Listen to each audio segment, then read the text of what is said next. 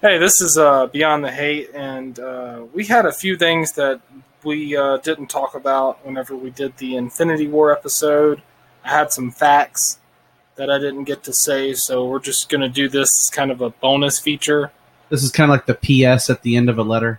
Yeah, so this is the bonus feature just to tell you the things that I left out. And we're just going to get into it. This isn't like one of our normal episodes. This is just some stuff that I found that I felt like needed to be talked about.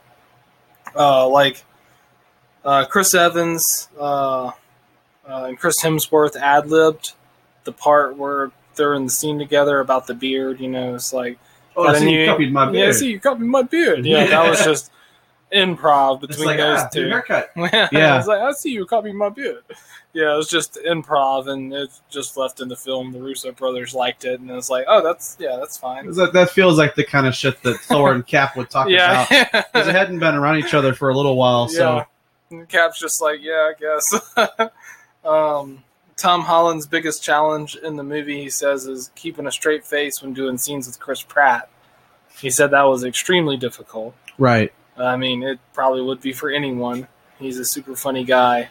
Yeah. And he's one of those people that it's like he just is naturally funny. Yeah. So you're always waiting. It's like Chris is gonna say something. He's gonna do something. And I'm gonna fucking break character. Yeah, he's gonna do it. I was actually listening to Michael Rooker on another podcast, Michael Rosenbaum's podcast, and he said like. His death scene whenever they're about to cremate him or whatever, you know, he had to lay there for real and, you know, slow his breathing and stuff. And he was like, I kept falling asleep and snoring and stuff like that. And Batista's like, come on, man, come on. And he was like, you know, he's like freaking out about it and stuff. And he was like, but it made me keep Chris Pratt in character because usually Chris Pratt will do the character and then as soon as the cut, he'd go back to doing goofy stuff and then get back into character. He was like, but when I was doing it, we had to do scene after scene and he had to stay in character the whole time. Right. He was like, and the scene that we got was the best one. So he's like, so you fell asleep on purpose? He's like, no, I was just tired. Josh Brolin based his characterization on Marlon Brando's Colonel Walter Kurtz in Apocalypse Now. That's something I found that was really cool. Yeah. Because that's a legendary character. Of course, Josh Brolin would do it. You know, he's been in the industry since he was a little kid. Goonies. Yeah. Oh yeah, that's right. Yeah, I forgot. Yeah, that was Brolin. That shit. Yeah. He's been like around forever. And his dad's James Brolin, so you know, famous actor. They didn't let Mark Ruffalo or Tom Holland read any of the script until filming because they're so big with spoilers. And they don't even let them read the entire script then. They only give them their scenes. Yeah, it was only Cumberbatch. Cumberbatch knew the whole script and Downey Jr. knew most of it. But Cumberbatch is the only one they gave the entire script to. Okay. They actually gave Mark Ruffalo a fake script. Yeah. And because he kept asking for it, and so they gave him a fake one. And Mark Ruffalo will joke like he liked that one better. Yeah. Because like I remember like they were doing some of the press tour stuff, and it's like him and Don Cheadle, and I can't remember if it was like Entertainment Tonight or whatever. And they were like, you know, what is it like in this movie? And he was like, everybody dies in this movie. And then Cheadle's like, dude, seriously, what's wrong with you? Like, you can't talk about this stuff, man. Yeah, Cumberbatch is the guy you could pretty much tell anything to, and he'll never speak. No, because those like classically trained actors like that, they're a totally different level. Yeah, they're super professional. Not that Mark Ruffalo isn't. I just don't think he has a filter. Like Ruffalo he's just so excited to be like, I get to talk about this. This is going to be awesome. Yeah, let's talk about it. Yeah. Okay. Natalie Portman quit Marvel because Patty Jenkins was replaced with Alan Taylor as director for Thor: The Dark World, and she really wanted Patty Jenkins. She went on to direct Wonder Woman. But it was because of differences with the studios the reason she was replaced. If you work for Disney, you have some leeway, but not a lot. And if you go to start changing stuff, they'll fire you. Yeah. It's just how it is. Yeah, some people can get away with making, smaller changes, but, maybe bigger stuff, it's like you're on a little bit more of a leash there. Yeah, I mean, Edgar Wright was supposed to direct Ant-Man, which, would have been really good because he's another one of those weirdos. Kind of like dude that directed Ragnarok. Taika Waititi. Yeah.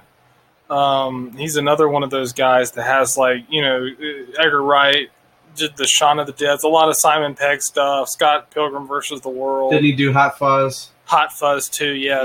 That's all Edgar Wright stuff. He loves Simon Pegg, and he probably would have been Ant-Man, a little bit more drama based though, because a lot of his comedies that you notice has a lot of drama in it. More so than action. So there's probably less action scenes in Ant-Man in Edgar Wright's version. It's probably more of the drama and then the comedy and stuff like that, and then a little bit of the action. That's how I imagine Edgar Wright's would have been. Cap is wearing the same suit he wore in Civil War, but with all the patches ripped off. Kind of like his Nomad uniform in the comic books. Just for you guys worried, Valkyrie did escape the attack from Thanos, so she's still alive. Oh yeah, I was looking at this the other day, and because somebody was like tracking, and she was doing the Men in Black movie, and then they flew her to Atlanta with Chris Hemsworth to do some Thor and Valkyrie related stuff for Avengers, and then somebody was like, so Valkyrie, like, totally, like, on Twitter, they were like, is Valkyrie alive or did she get disintegrated? And Tessa Thompson was like, no. She was like, Valkyrie is alive and thriving and all that kind of stuff. So it's like, I will be in the next Avengers. So that's pretty cool. Yeah. Because Valkyrie was one of my favorite characters from Ragnarok, besides, Korg and Meek. It's just another rock, paper, scissors joke for you. Yeah. It's like, if you've noticed, I'm made of rocks. You only have to worry about that if you happen to be scissors. Another rock, paper, scissors joke for you. Yeah. I can't do his accent, but it's like New Zealand accent. The New Zealand accent's hard as hell to do, man. Especially for like an Aboriginal dude. It's like very strong. Yeah. And I can't do the accent, but I just think that the Taika, his whole movie with Ragnarok, I wasn't sure what to expect of it. But it was kind of like if they took Guardians and threw like the Thor like mythos into like a Guardian sensibility with the humor. That's kind of what it was. It was like Thor kind of getting a Guardians type movie. Which is what it's supposed to be anyway. Because anything you do with mythical stuff and space, you don't want to take yourself too seriously, because then a lot of people are just going to be like, oh, well, they think this is, like, serious, and you can't really do that with those type of characters, which, the Thor movies was good. Kenneth Branagh, that first Thor, probably still my favorite. It was really good. Yeah. And the second Thor was pretty good. A lot of people hate on that, but I liked it. Yeah. Like Malekith. Malekith was cool. Yeah. You get to see more of, Jane and Darcy. Yeah. More Kat Dennings. You get to see more of Dr. Selvig going crazy and running around fucking butt naked at Stonehenge and shit. But I mean, you got Stellan Skarsgård. You might as well just let him go crazy. Just let him go crazy and do weird shit, man. I mean, you're not going to have Dr. Selvig for everything, so when you have him, you need to use him. Yeah, you need to use him a lot because that's an awesome actor. And the line, for the record, this was my plan. That was improv by Chris Pratt on the spot. Of course, they're not going to cut that. Yeah. It's like, that's not in the script. Are you going to tell Chris we can't use that?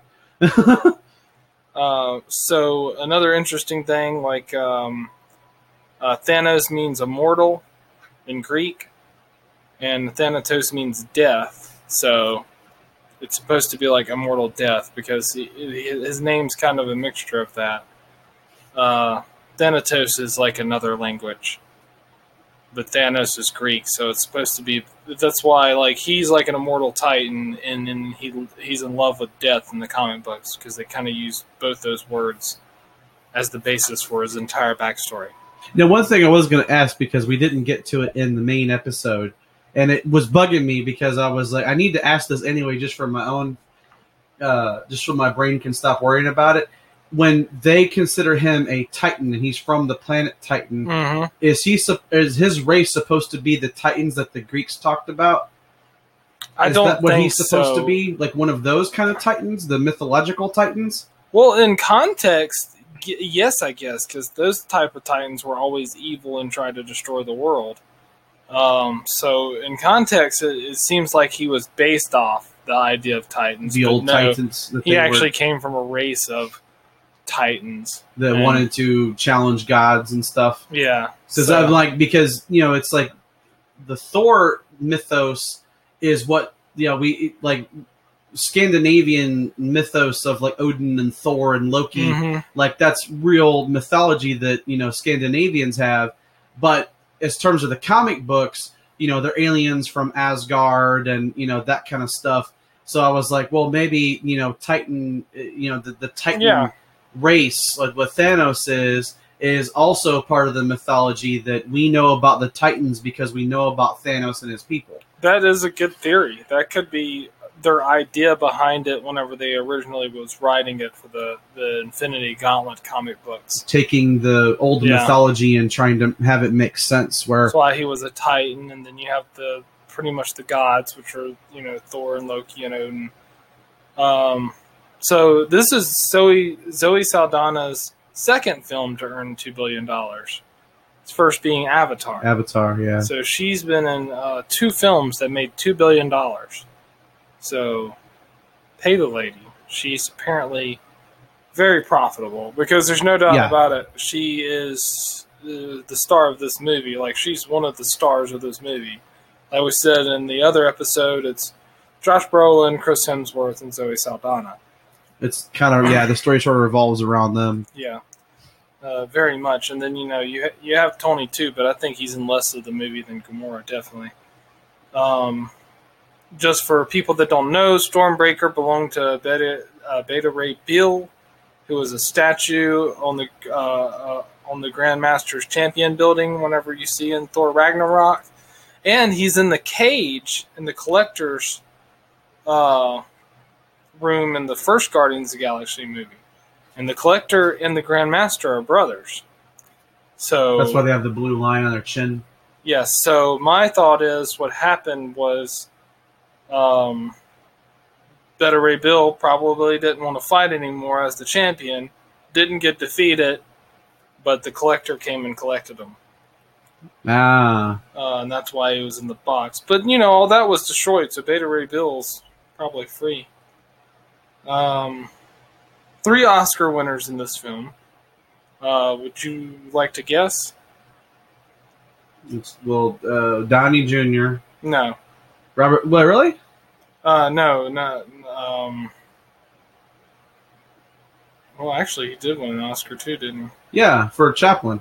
For Chaplin, so 4 Oscar winners in this film, actually. So you got Gwyneth Paltrow, Benicio del Toro, and William Hurt.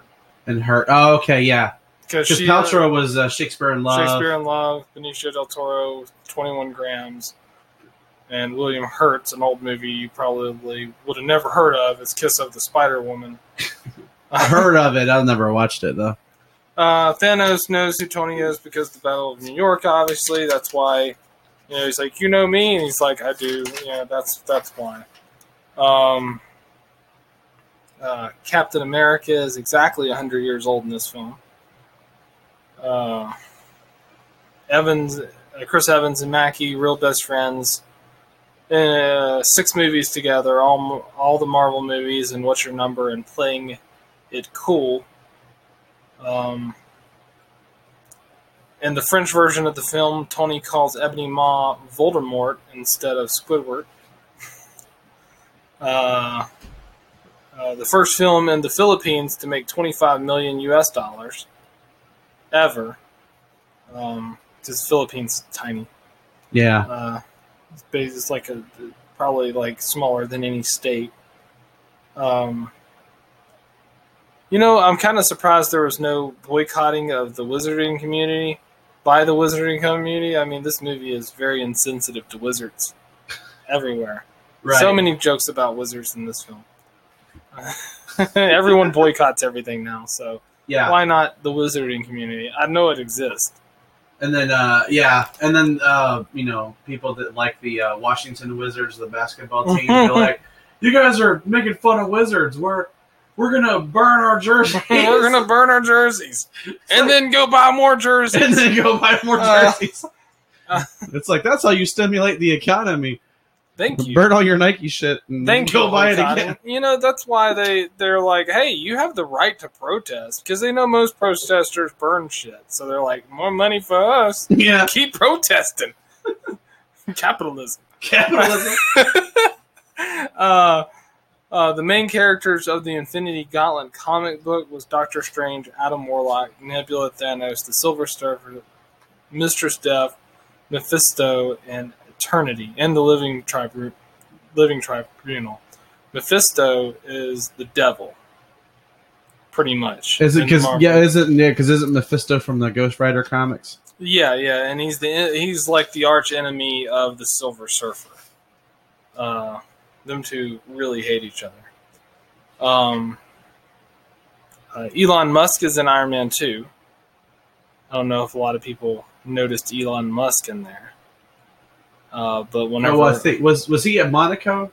Yeah, he was at Monaco. And okay, I remember him being at Monaco, but I can't place. Yeah, he talked to Tony, and he was like, you know, he's like, I have an idea for something, Tony. He was like, you do. Okay, I'll get with you. And he was like, okay, I'll be waiting for that. He was like, it's because you have an idea or whatever. Because he's in it because Robert Downey Jr. Based his version of Tony off Hughes and Musk. In the first Iron Man, there was a Tesla Roadster in Tony's garage. Mm-hmm. If you can spot it pretty easily.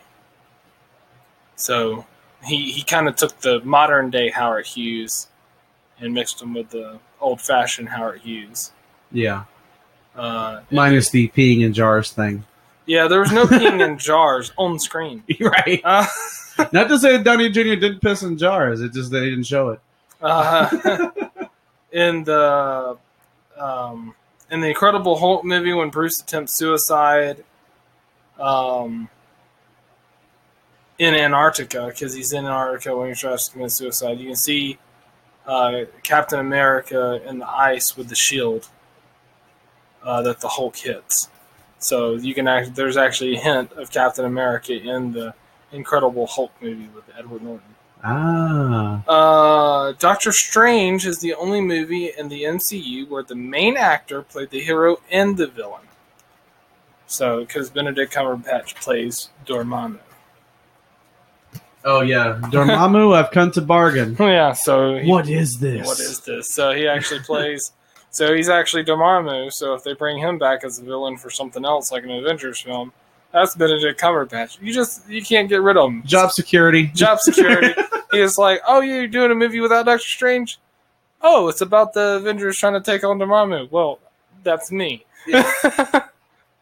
I hear you need a Dormammu. Here you need a Dormammu. Okay, and that's it for all the facts. I hope you all enjoyed them. So this is like the bonus extras. This has been the bonus extras of the bonus. Bonus. This is the bonus. Hey, this is Okay, yeah. All right, let's get ready to do some Eminem. All right, peace out, everybody. All right.